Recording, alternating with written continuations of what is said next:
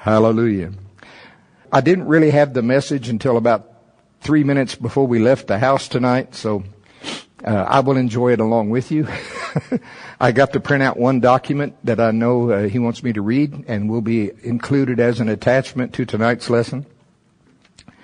But let's start where this has been a common verse here lately, seems like 1 Peter chapter 2, specifically verse 2. Alan's been using it. Hans used it some. I think I've used it some recently. But there's something about it that's very significant. And I'm not going to try and make a long teaching or anything. I don't have anything really prepared like that.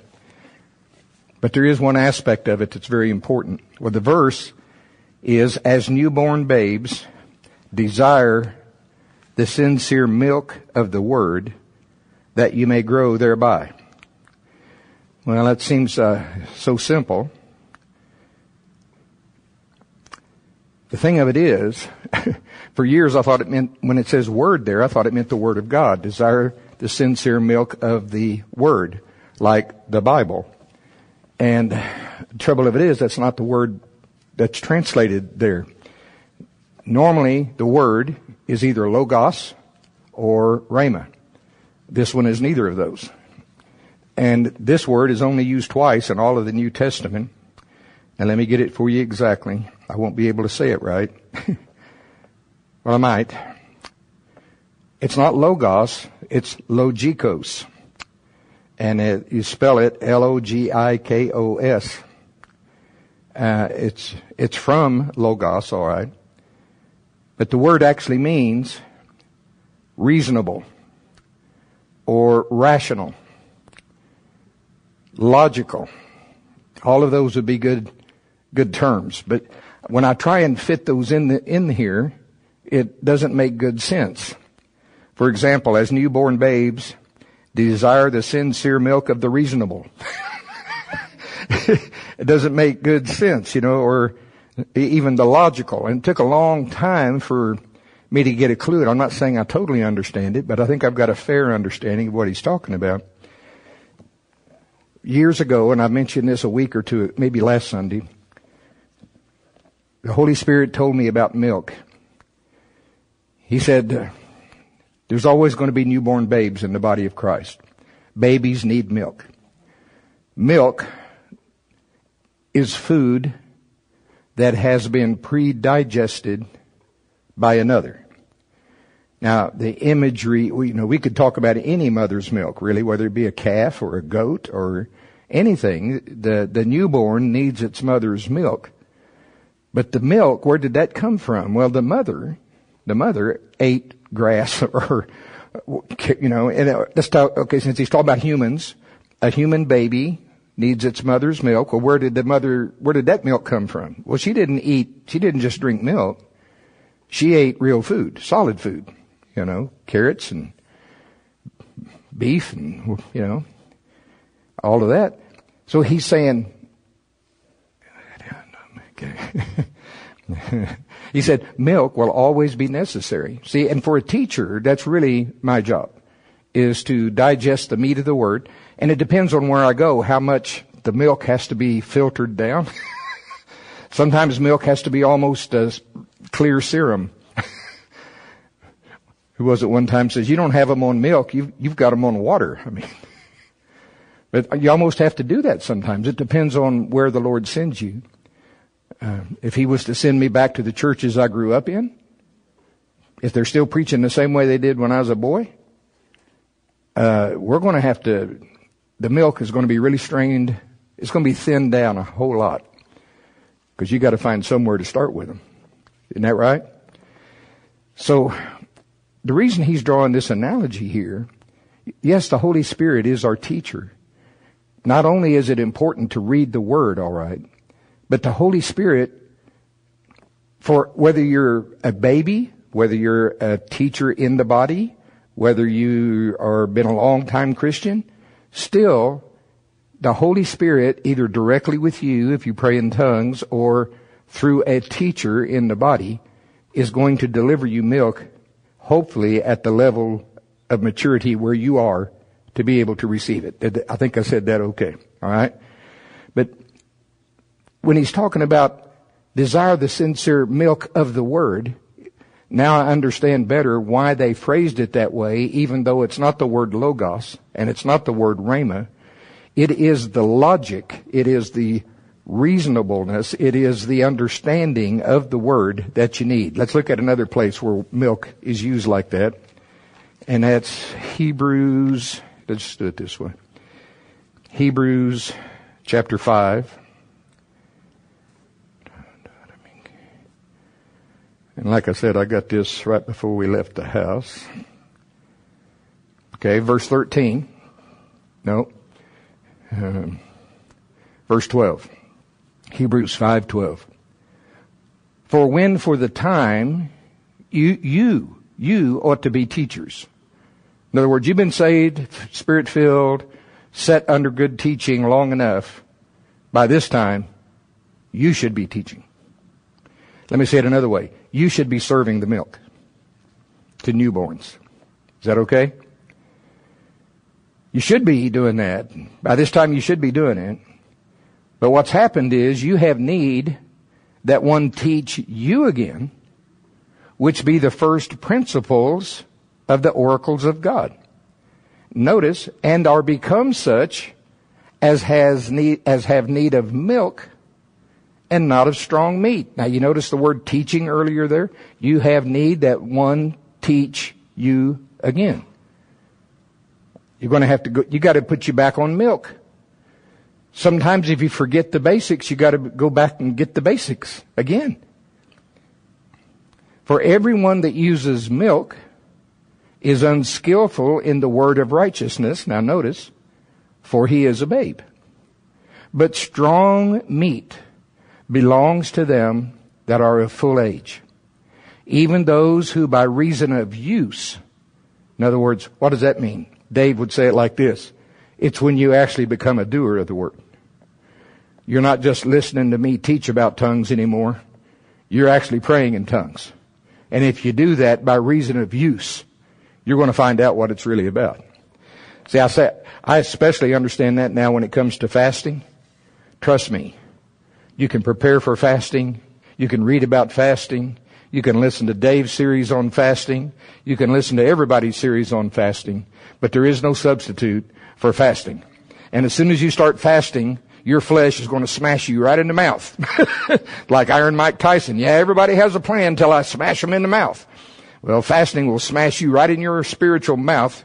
You start finding out what you're made of, you know. But, so anyway, strong meat belongs to them that are of full age, even those who by reason of use have their senses exercised. Now, to discern both good and evil. That's your body. That's your senses. That's your hunger. No, hunger, you don't tell me what to do. Body, senses, you don't tell me what to do. Sue says, you're not the boss of me. You don't tell me. I'll tell you when we're going to eat, and I'll tell you what we're going to eat. Well, you can take that over to anything. We're not going to watch pornography. No, not Sue. We're not going to watch that show. We're not going, no. We're not going to do that. We're not going to go there. We're not going to do this. No, I have my senses exercised by reason of use, see. Dave, when he would teach on this, he said the cure is get off the milk. How many times have you heard him say that? The answer is get off the milk. Grow up. Well, maturity is, I think the title of last week's message was something about maturity. The point is maturity. Alan's been teaching on maturity for forever. Yes, sir. I see how that's going to tie into tonight's message. Now, the ultimate maturity is who? That's Jesus. So I see the little training school again. So Jesus is on planet Earth and he's doing what he does and miracles and Shazam everywhere, you know, kapow, splat, pray, miracles, healings. So you want to enroll in his school of miracles and you say, yes, sir, I'm a disciple. I want to become like you, Master. Teach me how you are doing these miracles. He said, okay, the first thing you got to know, I'm not the one doing them. Remember that? It's not me. What? I just saw you. I saw you pray and open the eyes of that blind person. It was you. I saw you. What do you mean it's not you? He said, well, it's not me. It's the Father in me. So Jesus would always say, it's not even me doing the works. It's the Father in me. He doeth the works. Yes, sir. Now I'm going to show you the other place where that word, the only other place in the Bible where that word is used. And it's Romans chapter 12. We're coming back to the school here in a minute. I better just do it. I'm getting quicker on this thing than I am my Bible. Okay. Romans 12, verse 1.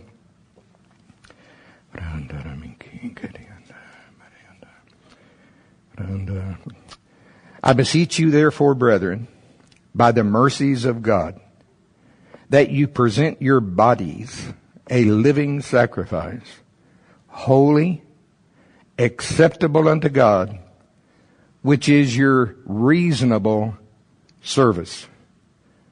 That word reasonable is the same Greek word. And it's the only other place in the Bible. Which is your reasonable service. Let's substitute the definitions.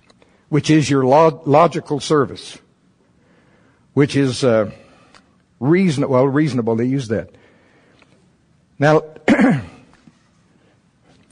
I beseech you, therefore, brethren, by the mercies of God, that you present your bodies a living sacrifice, holy and acceptable unto God, which is your reasonable service.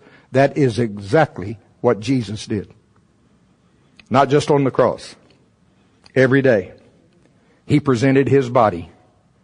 Holy, acceptable, a living sacrifice for God to inhabit, for the Father to inhabit, so the Father could do the works.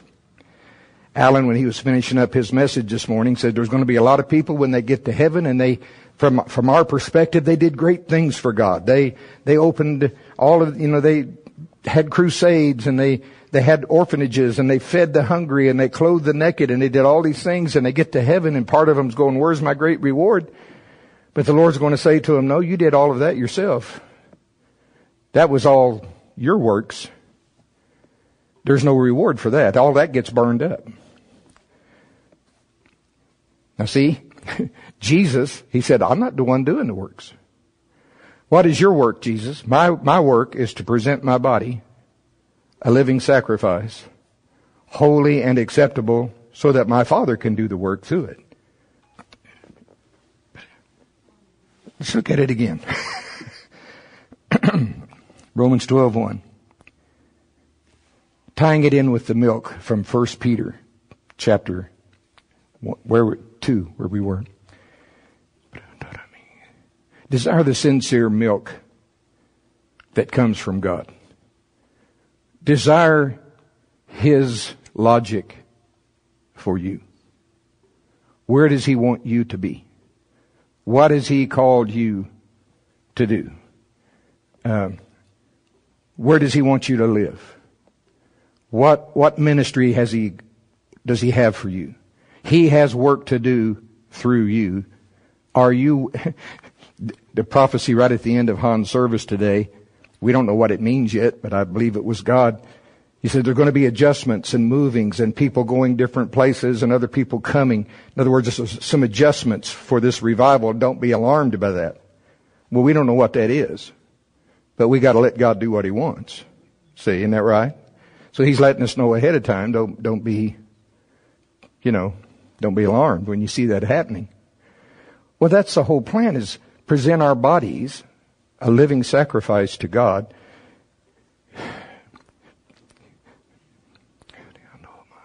And it's a dying to self. I remember right after Sue and I really stepped out full time in the ministry, and money was staying away in great abundance, and we didn't know where our next meal was coming from. Literally, did not know. Didn't know if we'd had the Bible study and preach like we had $1 million in the bank, and all the while on the inside, I'm praying, Lord, don't let them shut the lights off until everybody leaves. I mean, it was desperate, but you didn't act like it, And during that same time, right then, a guy that I had done, my dad and I had done some concrete work for about 20 years before, maybe at least 10 years before. I hadn't seen this guy in at least 10 or 15 years. Calls me up out of the blue. He said, Gary, don't you have an engineering degree? I said, yes, sir. And he worked for the Corps of Engineers here in Oklahoma.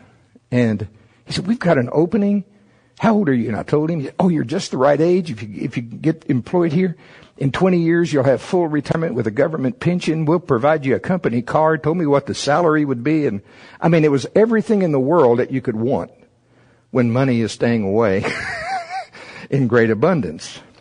And it's nothing wrong with it. He wasn't asking me to be a drug dealer or anything. It was a good job, engineering job with the Oklahoma Corps of Engineers.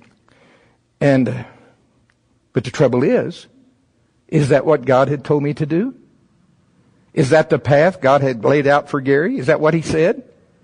No. No, and I don't care how attractive it was. Couldn't do it. Can't do it. All right, let's get back to your reasonable service just for a moment, then I'm going to start reading this document to you. He's always kind of mean to me and nice to you. So I would hear Dave teach on this verse again and again, especially every fasting season, again and again, you know. So Gary at the time was smoking like a freight train. I would hear Dave teach it. You need to present your bodies a living sacrifice, holy. Now picture Gary. Maybe picture Gary the next day, not Sunday, but the next day at the ugly building. And I'm praying over there and I'm listening to Dave. Puff, puff. Smoking, puff, puff. Gary, you need to present your body. Puff, puff. A living sacrifice. Yes, sir. Puff. Holy. Yes, sir. Puff. Acceptable unto God, you know. How did you endure that, Gary? I don't know, but my flesh powered through, you know. But finally one day it came. It took a visit from him to visit me when we were on a trip. But he got it across to me that how important it was that I fight that war. Okay? He's had us in this season of purging for a while.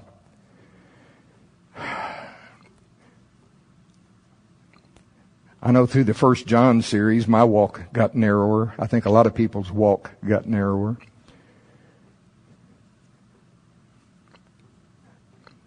But where we're going, it has to become more narrow yet. It has to become like Jesus. He's long-suffering. I'm the poster boy for long-suffering. How he'll put up with you, walk through hell with you. Just don't quit doing the message. How do I say that? I don't know how to say that. Brandora mike kiti andora makwa katosta dikwa. Frondora miki kandateleke brandora ma. Frondora makwa kando. I am not calling you to do for me. I am calling you to allow me to work through you. For that, I must have your body. Your soul also must bow the knee, your will submitting to my will, in order that my kingdom come, my will be done through you on this planet. I have given you what you need for that to happen through the new birth.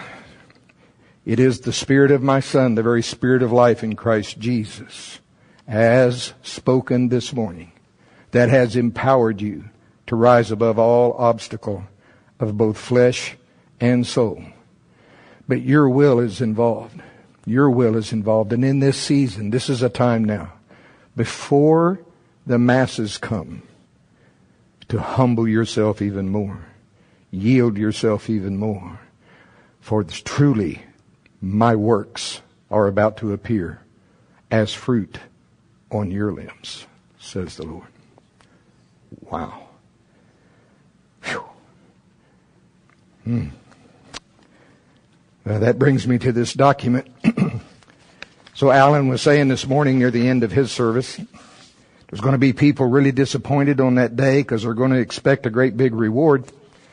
But when they get there, they're going to find out that everything they did wasn't really the Father working through them. It was them doing things of their own strength for the Father. And he said that's going to be burned up. Now, this one, We'll put this as an attachment. You don't have to try and take notes. It'll be included. But the title of it is, and you're not going to believe when this came. This is one of those, actually this was before the face-to-face, a few months before that began. But the title of it is, You Are Rewarded for My Works. This came the same way as the face-to-face. I was at the Ugly Building. I remember the day as clear as anything. And I was just praying and listening like David taught us. And then I began hearing him in English, and I recorded it and then later typed it. So that's what this is. Speak not of those things that you have done for me, or shall do for me, or are doing for me, for they are worthless. They are works. They are not considered.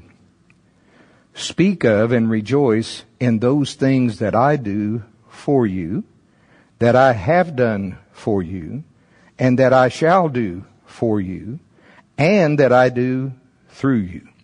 For these are the works of God. Those things that I do through you, these are the works that shall be accounted to you as reward on that day. Each day that passes, your mind grasps hold a little more of the revelation of I in you. I am your only hope of glory. It is I, the living Christ in you, working through you, speaking through you, delivering through you. This is the work of God. That you believe that I am in you, and thereby believing in him who sent me. Christ in you is your hope of glory. Trust me and not yourself.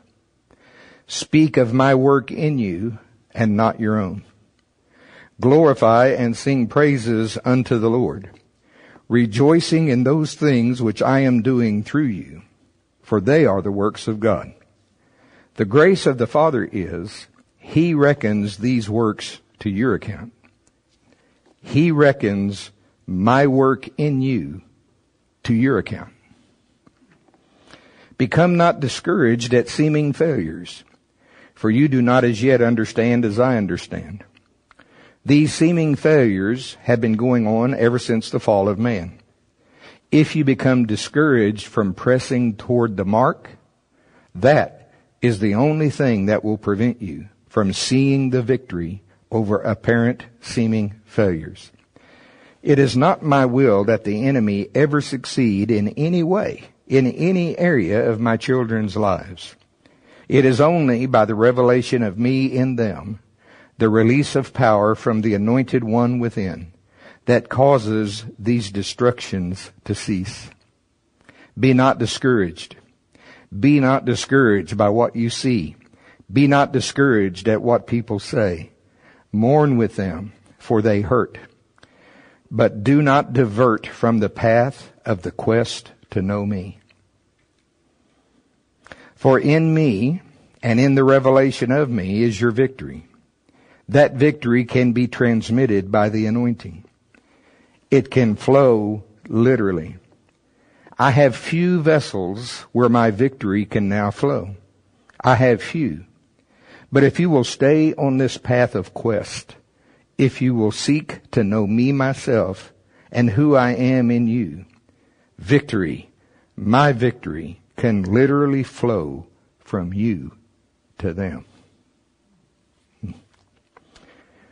They can learn and they can grow up and they can follow. As Paul said, follow me as I follow the Lord. As you follow me, they will follow you, and they will grow up and they will walk in victory. Then that victory can be transmitted to others. Be not discouraged, son. Be not discouraged. Let every seeming defeat cause you to press even harder toward the mark. Set your face like flint, as I set mine towards Jerusalem. Set your face like flint toward knowing me. To know me is your victory. Paul accounted it a foolish thing to speak of those things that I wrought through him as being works of his own. Therefore he only related to those that were carnal those things they could understand in the carnal realm. He spoke only of his infirmities, for he would not speak of my work as his own. And even the speaking of his infirmities he counted as foolish. But to relate information to those who were carnal, he spoke in a manner they could understand, for they were being tormented and deceived by false apostles. He's talking about 1 Corinthians. Counted a foolish thing to ever speak of my work through you as being your own. It is my work. It is me working through you. Yet the reward will be yours, saith the Lord. Receive this as truth, for your mind has trouble understanding. You should know that the Father will fill your flesh completely with himself. Present your bodies a living sacrifice. I want to read that sentence again. You should know that the Father will fill your flesh completely with himself. He who touches flesh must work through me, by the Spirit, through the flesh, to flesh. For the Father to touch flesh directly would consume the flesh. Therefore he works through me, by the Spirit, through you, through flesh, to flesh. Makes sense, doesn't it? It's logical. It's reasonable. The Father desires to touch. The Father desires to do the works. Continue on this path, my son, for this is the avenue. This is the walk that the Father has chosen for you. Isn't that something? You mean Dave was right? God will talk back to you? Yes, he will. Hallelujah. That would fit right in with the blueprint prophecies, wouldn't it? Seek to know me. The quest is to know him. Spend time with him.